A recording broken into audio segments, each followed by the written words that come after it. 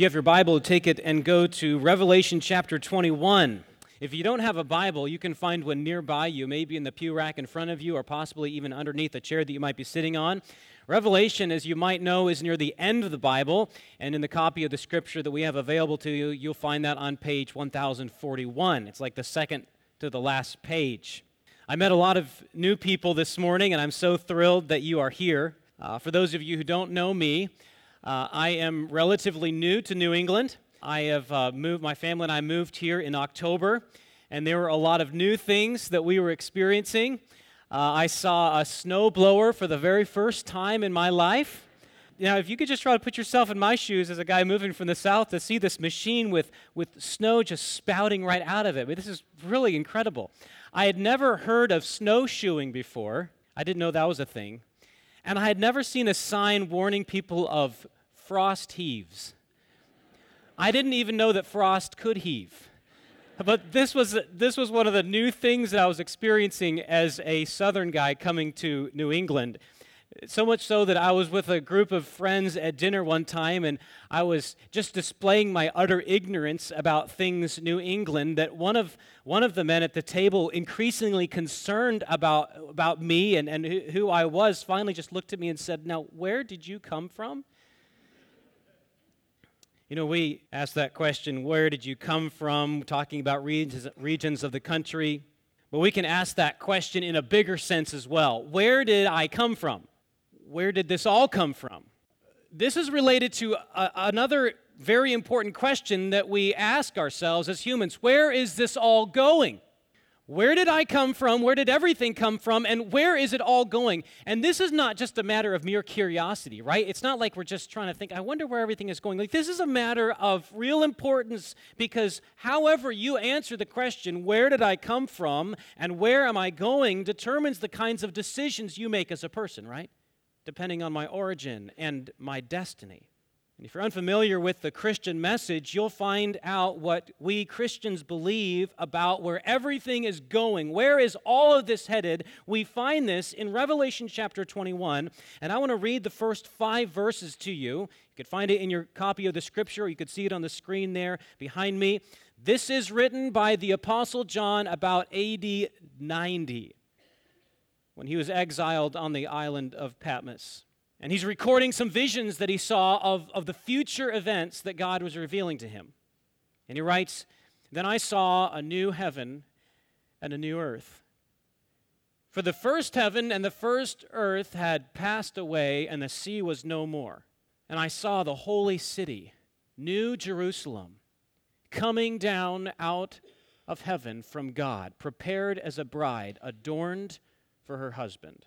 And I heard a loud voice from the throne saying, 'Behold, the dwelling place of God is with man. He will dwell with them, and they will be his people, and God himself will be with them as their God.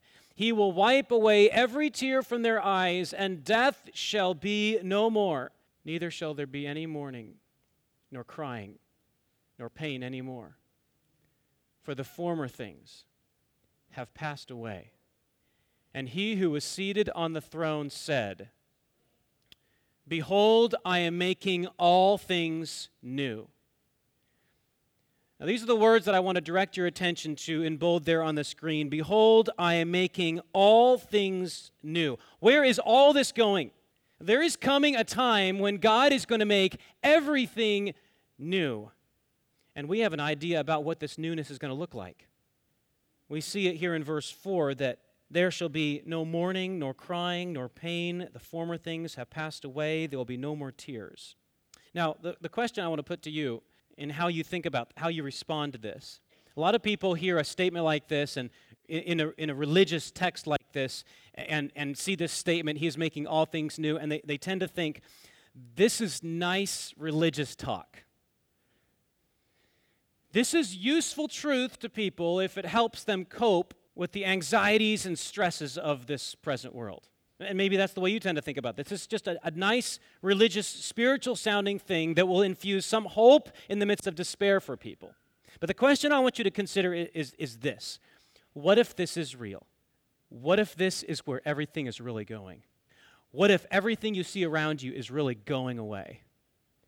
What if it is true that this declaration that John records at the end of the ages is so, that the God who created the heaven and the earth will one day say, "Behold, I am making all things new"? What if that's really true? Not just in a spiritual sense, not just in an imaginary sense, not just in a hope-filled religious sense, but in a concrete reality. Like the things that you're experiencing right now, they're all going away. There's going to be a new heaven and a new earth. And I want us to consider this issue of God making all things new by asking 3 questions. First of all, what does this have to do with this present world? What does this have to do with the resurrection of Christ? This is Easter Sunday, right? Resurrection Sunday, after all. And finally, what does this have to do with me? This idea of God making all things new. Now, if you attend here regularly, you know that I've been working through a series in the book of Romans, and normally when I preach, I take the magnifying glass and I put it on just a few phrases of Scripture, and I preach on those. That's normally the way I preach. In this time, I want to exposit a variety of passages of Scripture along the lines of these 3 questions that I think will unfold for us an understanding of where all this is going and your role in it today. So first, what does this have to do with this world? What do you think about this world? You see anything wrong with this world? You see anything just out of place about this world? Or you look around, you read the newspaper, you read the news, and you're like, nope, it's all good. No problems. I like it. Perfect. You know, I've never met anybody, no matter how wealthy or intelligent or self-satisfied, that has ever said that this world is a perfect place. Now, I don't think you've met anybody like that either. But the interesting thing is that nobody's okay with that. It's not like we say, oh, the world's a horrible place, I'm fine with that. No, we're just not okay with that. There's a sense in our heart that says, well, things shouldn't be like that. I want them to be different. I want them to be fair. I want them to be right. Right? Do you feel that way? You see injustice and unfairness and inequality around you, and you think, I want it to be right. I want there to be fairness. I want to live in a world that's right. Now, I think that should be a clue that should stop you right in your tracks. Whatever kind of person I am, whatever kind of person you are, we're people that won't be satisfied by injustice, by a world of unfairness. I was thinking about that as I was listening to a podcast this past week. It was talking about a problem that preschool teachers were having with their students. In this particular preschool, the teachers were having a problem with the students tattling so much. A constant tattling. And if you've ever worked with preschoolers, you'll know it's a lot to manage. Like all this tattling. Teacher, so-and-so did this. Teacher, so-and-so did this. So they came up with this brilliant solution. And they installed on the wall of that preschool classroom what they called a tattle phone. And the preschoolers could come up to the tattle phone, and they could punch a button, pick up the receiver, and they can tell that tattle phone all about what happened. Little did the preschoolers know that somebody had secured the permission of their parents to record all the injustices that went on in that classroom. It was a big plastic phone, and the kids just loved using this. Instead of going to the teacher, anytime something unfair happened, the kids could go over to the tattle phone, and the messages came in fast and furious. Eli told me a lie. Jason wasn't sharing with me, and I don't like it, and I'm very upset. Ramon is not listening to my teacher, Mr. Evans. He's my favorite teacher. People aren't sharing the tattle phone. They even apologized. Their sense of equity, their sense of justice was so finely tuned that they not only tattled on their fellow classmates, they even apologized for things they did to the tattle phone. Get this. One child said, "I'm sorry I had to hang up on you. I'm sorry." To the tattle phone. And the podcast went on to say, there's actually scientific research on this. Kids know when something's unfair. Some when they're just 12 months old. It's like what Charles Dickens wrote in his novel Great Expectations. I came across these recently. In the world in which children have their existence, there is nothing so finely perceived and so finely felt as injustice. You know what that's like even as an adult, right? But there was a problem with the tattle phone. It didn't do anything. And the preschoolers were pretty quick to pick up on this too. In fact, a little boy named Max, he put his finger on the problem and he said, He was speaking with his father in a recorded conversation. It doesn't do anything. It doesn't even do anything. And the dad said, it listened to your tattle. And Max said, no, it doesn't. The father said, what do you mean? Max, it didn't. It didn't stop Augie from pinching me. The tattle phone couldn't do anything. And it's true, you and I, and we knew this even before we could talk, we won't be satisfied with anything less than perfect justice, right? We have a very finely tuned sense of right and wrong. But the question that we need to consider is, well, where did that come from? Where did you get that sense of justice? Where did you get that sense of looking at the world around you and just saying, I'm not okay with this? And the common answer that we will learn about in our schools is that we are the product of evolutionary forces. That over time, our impulse for survival has developed us to be the way we are right now, but that doesn't explain everything. That this craving for justice is more than a craving for survival. In fact, we as New Hampshireites should know that, because every time we look at our vehicle license plates, we're reminded, live free or die. Now, that's not going to help evolution. We crave for more than just survival. We crave for justice. We crave for equity. We crave for everything to be right. The other answer to the question, where did this all come from? The answer that makes so much more sense is that a God of beauty and justice and goodness created us in His image to enjoy a relationship with Him. He is a God of righteousness. He is a God of fairness. He is a perfect God, and He created you and me to thrive in a relationship with Him perfectly forever. That is the purpose for which God created us. That explains the fact that we have this craving for justice. And it just so happens that this question, what does this have to do with the present world? I'm making all things new. That the craving that you have is for a world in which righteousness dwells, because this is what Peter is talking about in his second epistle. He says, the heavens will be set on fire and dissolved, and the heavenly bodies will melt as they burn, but according to his promise, we are waiting for a new heaven and a new earth in which, what? In which righteousness dwells. Rightness, justice, equity, fairness. This will characterize the new heavens and the new earth. And it just so happens that the craving that you had when you were a baby corresponds precisely to the world in which God is making everything new. But the problem is, this world isn't that way now. The Apostle Paul writes that the wages of sin is death, and that death spread to all men because all sinned. And this explains all the evil and injustice in this present world. This explains why, when I woke up this morning and looked at the news, there was a great tragedy in Sri Lanka, bombings in churches on Easter morning as Christians were assembled there. This is why there is so much evil, because it all started with the sin of Adam and Eve, who chose to live life independently of God.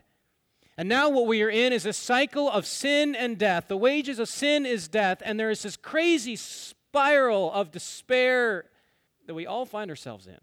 The question, what does this have to do with the present world, is that there is a problem that must be solved. There is a problem that must be solved, and the problem is with this world, a world of injustice. The problem is a problem with us, our own hearts. But suppose that God loved this world so much that He sent His only Son. Suppose that He loved the world so much that He sent His only Son to die for the sins of the people in that world. What if He sent Jesus to show them the life of a perfect man who lived always doing the things that pleased His Father? And this is exactly what God did when He sent Jesus.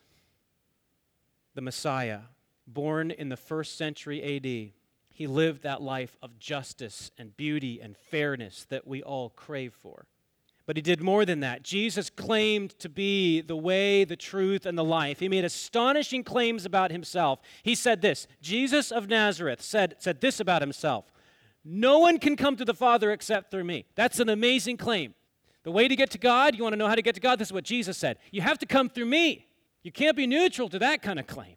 And so out of jealousy and fear, the religious leaders of the time brought Jesus on trumped-up charges to the Roman authorities.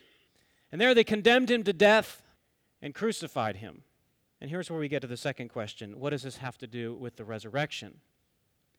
Remember, the question is this whole idea of God making all things new, the whole idea of where is all this going? Okay, what does this have to do with the present world? Well, you and I look around us. We look within us. There is injustice, there is unfairness, there is inequity, and we need a solution.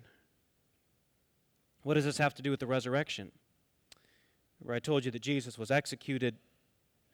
It was one of the cruelest forms of execution conceived by the Romans. He was wrapped in grave clothes and put in a tomb. It's important to understand that Jesus was really dead. He really died. This was not just a hallucination that the disciples had. This was not just that Jesus swooned. He really died. There was the blood loss. There was the asphyxiation. There was the final jab of the spear in his side. There was no question that Jesus was really dead. But on the third day, something happened that changed the course of history. And something happened that you cannot ignore. The tomb was empty. Jesus came out. Jesus rose from the dead. And people saw him. Peter saw him. John saw him.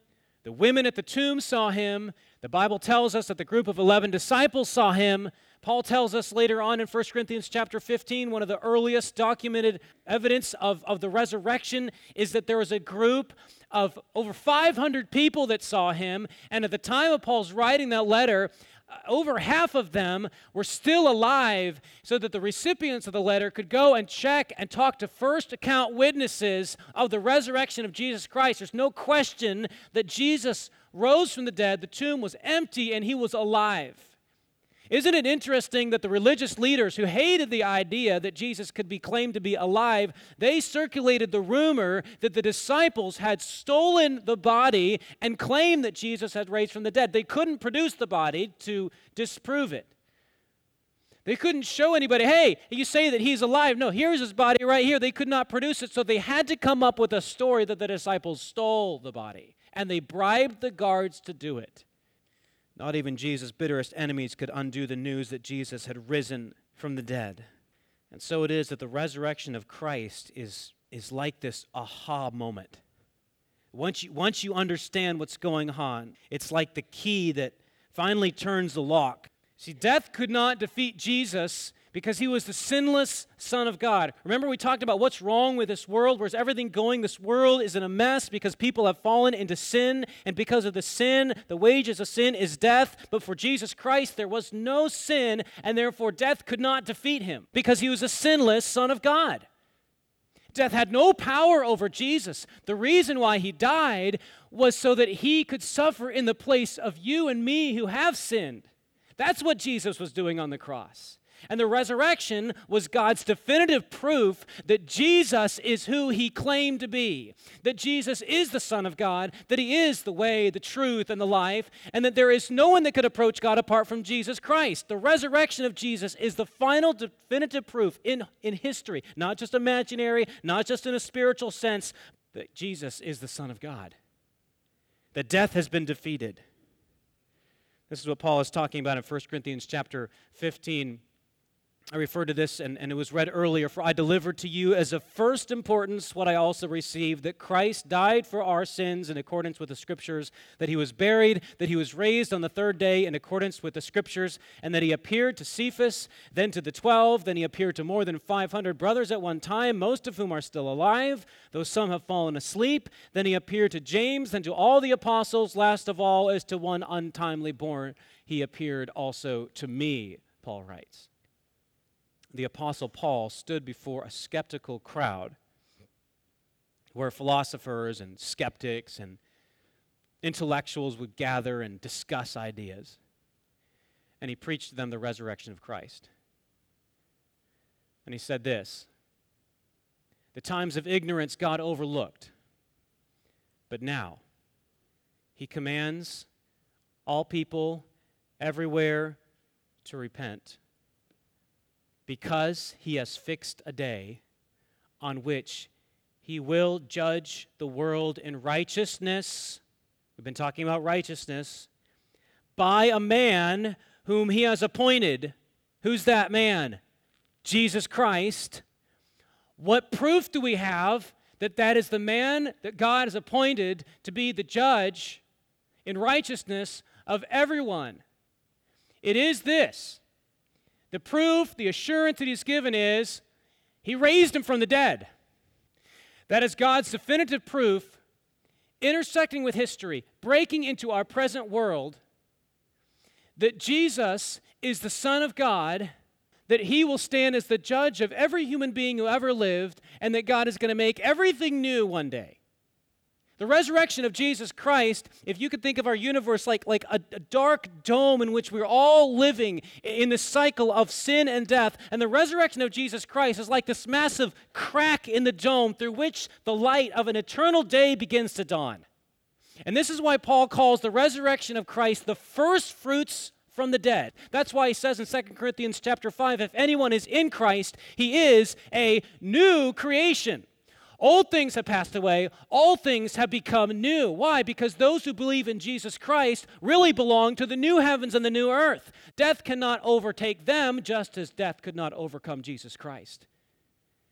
And the resurrection is the definitive proof, the assurance that God's appointed man, Jesus of Nazareth, is the judge who one day will decide the eternal fate of every human being who ever lived.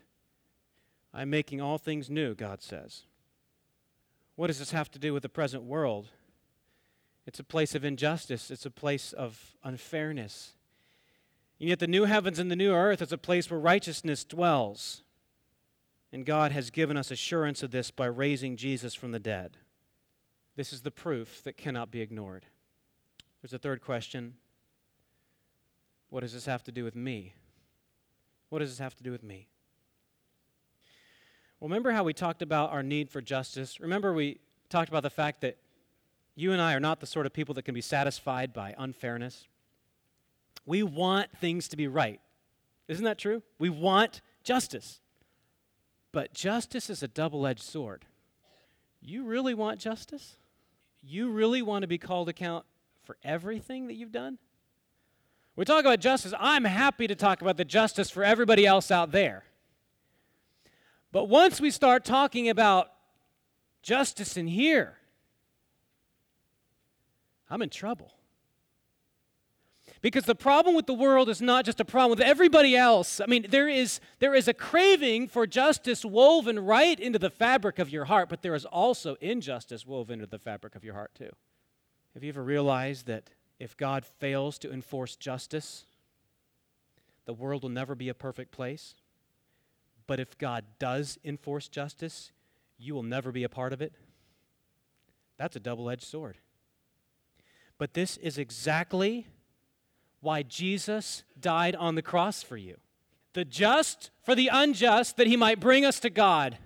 Jesus Christ, the righteous, sinless Son of God, died in the place of sinners so that God can be completely just and the justifier of those who believe in Jesus.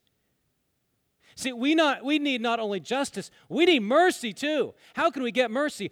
Only through Jesus. Only because Jesus died on the cross for us. Only because in the cross there is this outpouring of both love and righteousness, of truth and mercy. Only in the cross of Christ, in the death, burial, and resurrection of Jesus Christ is God's love on fullest display, because Jesus did die for us, and his righteousness is on fullest display because it did take the death of Jesus Christ to make us right. That is the gospel, my friends. That is the message that you need to hear and that you need to believe, that even though you and I are so badly flawed because of our sin, there is hope in Jesus. He has died on the cross for our sin, and by believing in him, we can be saved. We can be new creations. That is the gospel. And that's what you must do. What does this mean for me? What does this mean for you? It means that the most urgent need you have is to put all your trust in Jesus Christ as your Savior from your sin. That's the most urgent thing. This is not something that you could be neutral toward. Jesus stands at the very center of history. He stands at the center of the universe because he is the one that will determine your eternal destiny. Where did you come from? You're created by God to have a relationship with God. Where are you going? It depends. It depends. You cannot be neutral. You can't even stand at a polite distance. This is what a lot of people want to do. They want to be like, I think I like Jesus, but I'm just going to keep my distance. That's not an option. Why is it not an option? Because he rose from the dead. What he said is true. See, most people like to see Jesus as one among many of wise, respected sages of human history. But Jesus cannot be wise and respected if he said the things he did and it's false. He said, I am the way, the truth, and the life. I and the Father are one. You cannot stand at a respectful distance or a safe distance. He's not that kind of person. He is the kind of person that confronts you. It says you have to make a choice when you're confronted by Christ. To either embrace him and trust him or reject him. But you cannot just stand politely to the side. That's why Paul writes in Romans chapter 10, verse 13, that the same Lord is Lord of all, bestowing riches on all who call on him. For everyone who calls on the name of the Lord will be saved. Everyone, anyone. You can do that. You can do that this morning if you've never done it. You could call on the name of Jesus and say, Jesus, I believe that you died for me. I believe that you rose for me. I believe that the reason why you died was for my sin, and Jesus will save you. That's a promise. And it can be true of you that if you're in Christ, you can be a new creature, a new creation. If you're still open to Revelation chapter 21, I read to you for the first 5 verses. I did not read to you the verses that precede that, because they're among the most sobering words in Scripture. And if anyone's name, this is verse 15 of chapter 20, and if anyone's name was not found written in the book of life, he was thrown into the lake of fire. That will be true. One of the most sobering reminders that something is wrong with this world is when we visit a cemetery. Have you ever done that? Dozens, hundreds of stones etched with a name, a date, a little dash, and another date. And one day, if Christ doesn't return before, one day there will be a stone with your name on it. The date of your birth, another date. It could be 2019. You don't know. I don't know. But you're not prepared for that final date until you know what you're going to do about Jesus, because he calls you to repentance. Other people have done this. An extremely, extremely religious man in the first century, on his way to a city, a Middle Eastern city, to persecute people that follow Jesus. The last thing he was expecting was to be confronted by the risen Jesus. And yet the Apostle Paul was struck down by blinding light, and Jesus himself spoke to him and said, Saul, Saul, why are you persecuting me? And from that day, Paul believed in Jesus, and you can too. But how do you do it? You should know that Jesus' call is simple. He calls you to believe in him, but it's also radical. It means abandoning yourself. It means abandoning all your efforts to find goodness and satisfaction and meaning and fulfillment in yourself and throwing yourself in trust on Jesus. That's what it means to follow him. It's not adding Jesus to your life like you add a job or a hobby or a spouse or anything else. This is not adding something to your life. This is abandoning yourself for another person. This is what it means to follow Jesus. It's a radical call.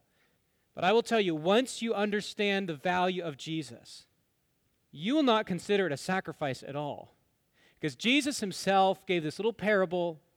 He said, the kingdom of heaven is like a man who finds a treasure in a field. So excited about it that he sells everything he has and buys the field so he could have the treasure. That's what it's like to find Jesus. It's like it's worth abandoning everything you have, because what you find in Jesus is more than everything you have. He is more. It's not adding something to your life. It's abandoning everything you are. All your attempts to find satisfaction and meaning and joy and delight and self-justification, which we all love to do in yourself, and finding it in Jesus instead. That's what it means to trust in him. Would you do that today? Would you do that this morning? You can. Jesus calls you to, because he is the risen Christ, and you cannot be neutral toward him. You should bow your head and close your eyes, and I'm going to talk to you just a bit more and then pray. We do have a couple more songs.